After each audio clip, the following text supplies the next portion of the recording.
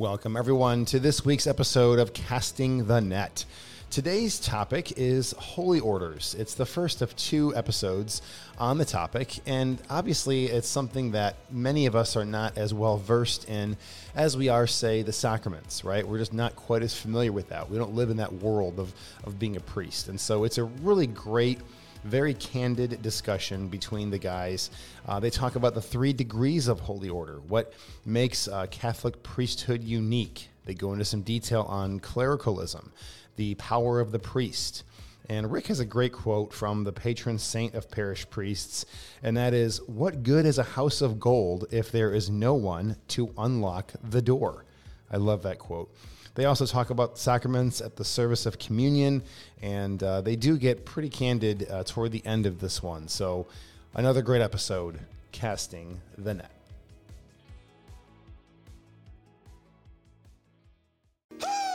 Hi, I'm Father Dave Nuss, together with Father of Four, Rick Lingvai. Welcome to Casting the Net. We are in search for catching the faith. Oh, you're leading us through this, didn't I tell you that? I know you said something to that effect. I never agreed to. This is going to be a great outtake. Hey, friends, this is it. This is Casting the Net. Yeah. And Rick and I are about ready to do rock, paper, scissors. Who's hosting and who's co-hosting tonight? So the host is across from me right now. Let's pull the audience. I'd like to introduce you to Rick, your host, and to Father Dave, your co-host tonight, because we're talking about the holy order. So obviously the layman should take the lead on that. Friends, we're so glad you're joining us tonight, and we've really enjoyed the opportunity to walk through the sacraments of the church, these great events that are supercharged with grace, because no less than the presence and power of Christ is at the heart of every one of these events. Not things that we do or things that we get. Meeting God, the God of the universe, who permits us to meet him in these various ways, these various forms. And I think we've spoken about 6 of the 7. Mm-hmm.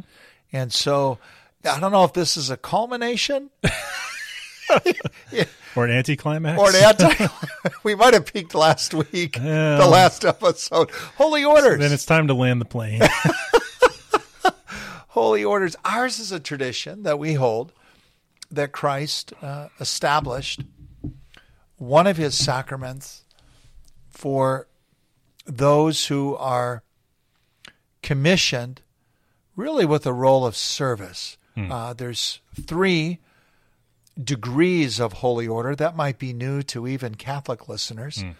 Holy orders is administered and or celebrated, received for the order of diaconate, for the order of priesthood, and for the order of bishop. So all 3 of those orders or offices are actualized through the reception of holy orders. In my particular case, as a priest, I've received this sacrament twice, when I was ordained a deacon, when I was ordained a priest. Now, for friends who are listening who may be of a different Christian tradition, a Protestant current, that may or may not be surprising to you that there's some sort of ordination that is part and parcel of a ministerial leadership, at least a pastoring ministerial leadership in our Catholic Christian tradition. As there's all sorts of variations of this in different Christian currents. Yeah. I guess what jumped out to me in your opening monologue there was your point about servant. St. Paul remarks that that Christ took the form of a servant or took the form of a slave. Right. And that's right. What makes Dule. Yeah. And what makes Catholic priesthood unique or distinct is the way the priest is configured to Christ. We talked a little bit last week, and I think the week before too, about the sort of the spousal character of Christ's relationship with the church, and how sacramental marriage mirrors that or images that. Yeah. The priest, when he receives holy orders, is configured to Christ in such a way that he kind of slides into Christ's role as groom, right? And therefore, thereby, is empowered to act in Christ's name and through his power. Yeah. And because we use that word priest, Christ is, strictly speaking, he's the only priest. Yes. He's the only one who could be a priest. Yes. Right? Because what does a priest do? A priest is a go-between between God and man, or God and humanity. And a priest also offers sacrifices. So Christ is really the only one who's equipped to do that because of his two natures and then his sacrifice on Calvary. Yeah. What you do and what other ordained priests do is just kind of get you act in participation with that, or get a share in that. And if you're configured to Christ as a servant, then you also are servants, which is a completely different picture of priesthood than I think a lot of people get or have. Yeah. Sadly, I agree with what you just said. Which part? Well, that there are misconceptions of who ordained. We're talking about ordained minister. There's a priesthood that is part and parcel of all of the baptized, right? We share in this priesthood of Christ by means of baptism. There are some, and albeit few relative to the whole, who are called by Christ to participate in his nature in a particular way of service to the rest. And I think service is the right way to speak about ordination, holy orders, whether it's through as in the role of deacon, in the role of priest, or in the role of bishop. Though I said sadly it's misunderstood that way. It's just unfortunate. I think there are misconceptions today, and I think some ordained ministers, some of our own ordained ministers, really perpetuate a misunderstanding. And what we talk about a clericalism, where the ordained person himself is not immersed so much in the daily rhythm of life of the people he serves, but is somewhat removed from that. And I think that's a danger for the ordained minister, be it bishop, priest, or deacon. And sadly, it fuels a misconception, one of more of power, one more of privilege, when Jesus says, if you're going to be configured to me, then wash feet. Do you think there's a couple of things you mentioned I want to come back to, but just let's go this route. Do you think, because of the dignity of the graces that are received through holy orders, do you think humility, like the virtue of humility, is front and center for, or should be front and center for, ordained priesthood in a way that maybe it's not? Obviously humility is a virtue for every Christian, but do you think it should be more prominent, or take a more central role in ordained priesthood than it would for other vocations? Well, does that kind of make sense? Well, I think I understand what's underneath the question, though your earlier point about humility is a Christian virtue. It's part and parcel of maturity in the spiritual life. Yeah. I think it's equally important across the board. Yeah. I do think there are some, if we call them maybe vocational blind spots. And I do think, here's how I notice it. Let me say it like this. Even when I was in the seminary, which seems like a long time ago, in a seminary galaxy that was far, far away. Yeah, in a galaxy far, far away. Thank you very much. We're not going to get sued for that, are we? No, I don't think so. Okay. we don't have enough followers. I don't think our moms are going to. Our moms have shared it with their friends. George Lucas and rat us out. Right. Though it was a very different seminary in the era when I attended seminary than it is today. Nevertheless, there were still significant diminishment in numbers of seminarians, of those who were studying to be ordained a deacon and a priest. And already there was this, rallying cry for those of us who were few. it came from good places. Yeah, you're sure. special. We need you.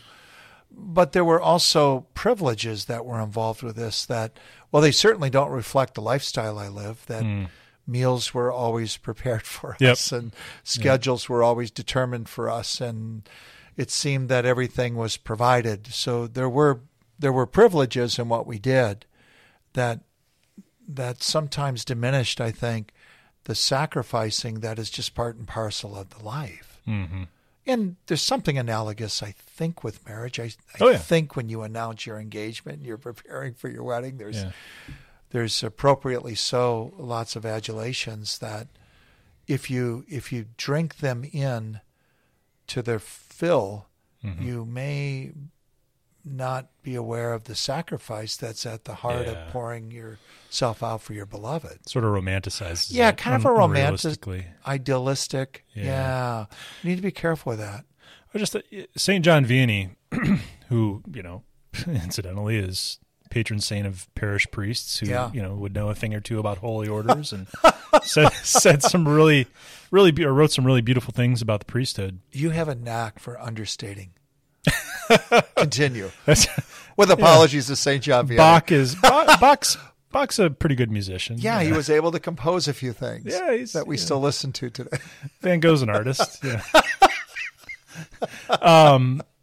Holy orders. Yeah, he said some really, really beautiful things about priesthood. Yeah. He remarks that he sort of just poses the question, as important as the Mother of God is for the story of our salvation and in our spiritual lives, can she absolve people of sins?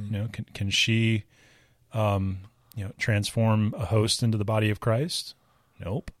Angels. I mean, we've talked a little bit about the power of angels. Yes. If we were to come across a host of 100 angels, could they celebrate Eucharist? Could they forgive sins? Nope. But the priest can. And he remarks that he poses the question: what good is a house of gold if there's no one to unlock the door? Right? I mean, that's the role of the priest, and so that's where the humility question, I guess, is coming from. That's what's behind it. Just the dignity of getting to share in those gifts of Christ. Yeah. Seems like, and this feeds into your point about clericalism, I think, but the need for humility and exercising those offices, those capacities. There's a fear and trembling that is appropriate and healthy when encountering the divine. Yeah.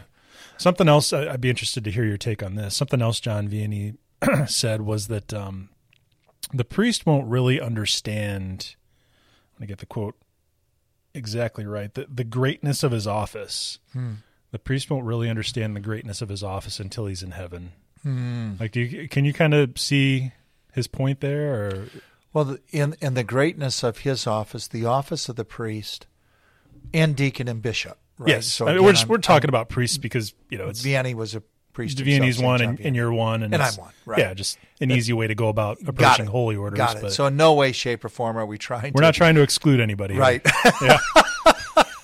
So.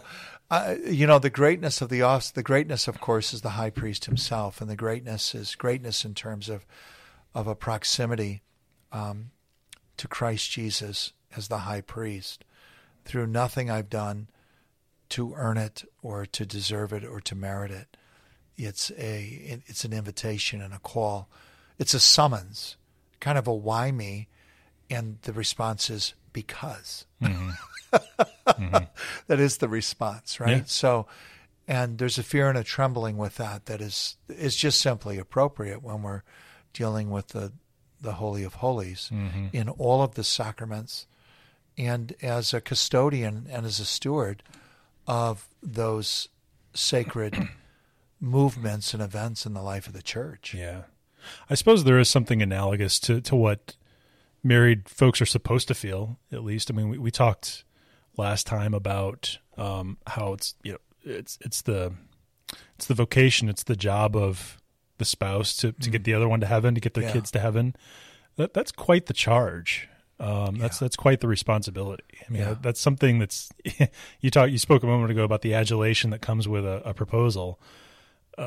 Don't lose sight of what's coming. You know, the terrible, in the ancient sense of the word, the terrible responsibility that's going to rest on your shoulders. Yeah, I mean the weighty, enduring responsibility for sure. And that's why the graces are needed. Yes. We were talking a little bit about this before we went on the air. The Catechism, for convenience, sort of categorizes or groups the various sacraments together into categories that make sense. Mm-hmm. You know, the sacraments of initiation, baptism, Eucharist, and confirmation. The sacraments of healing, anointing of the sick, and penance.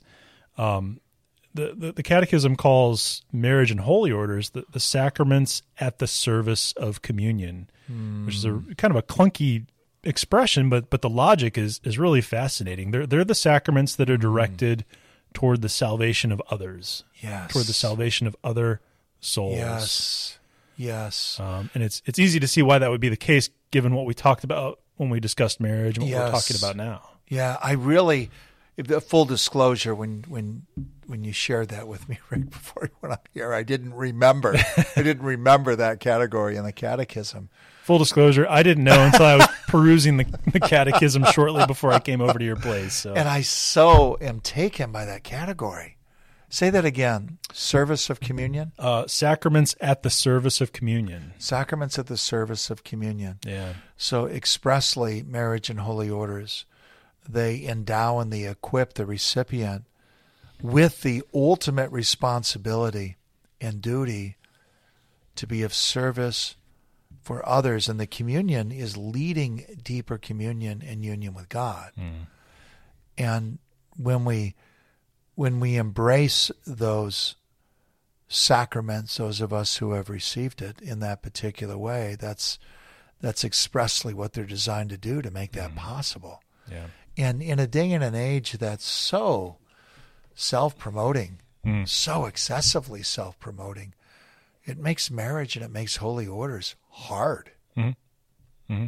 No, it casts both of those vocations in a completely different light. It does. For sure. It does. It also allows those vocations to be more luminous and radiant. Yeah, much more beautiful. Much more beautiful, much more attractive and appealing, right? As they're so assailed today. I mean, both of those sacraments are really under heavy fire in this secular culture. Yeah. What's the most, to your mind, what's the most daunting thing about holy orders, living the sacrament of holy orders? Daunting and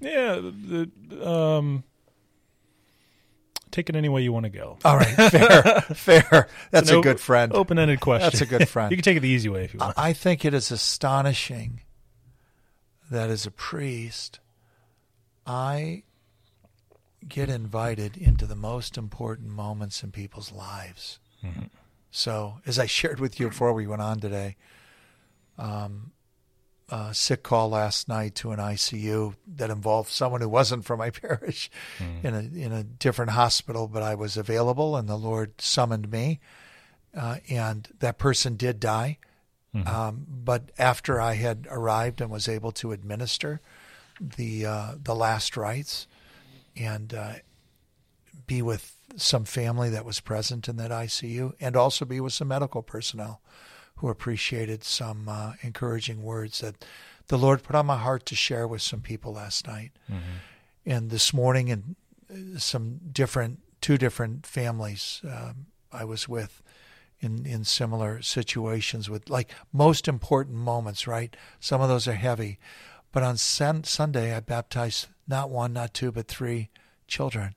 And the sheer exuberance and delight of joy, again, most important moment in the lives of people. Highs and lows, but downs, all significant, so significant.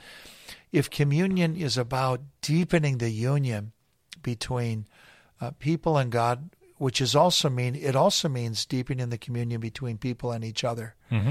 It is mind-blowing to be able to do that. Now, there's a daunting aspect, too, that it is enormously hard to turn on a dime Oh, I bet. with human limitations that are just simply at play, Yeah.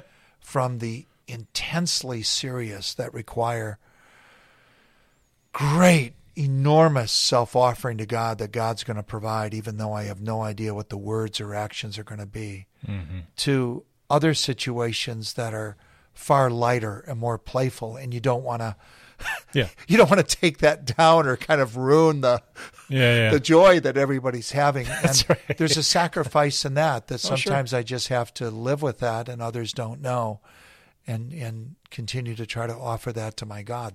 There's your priest nature, offering. Yeah. I was going to say, it really highlights the centrality of the grace. I mean, that it's a sacrament, that it's not human effort.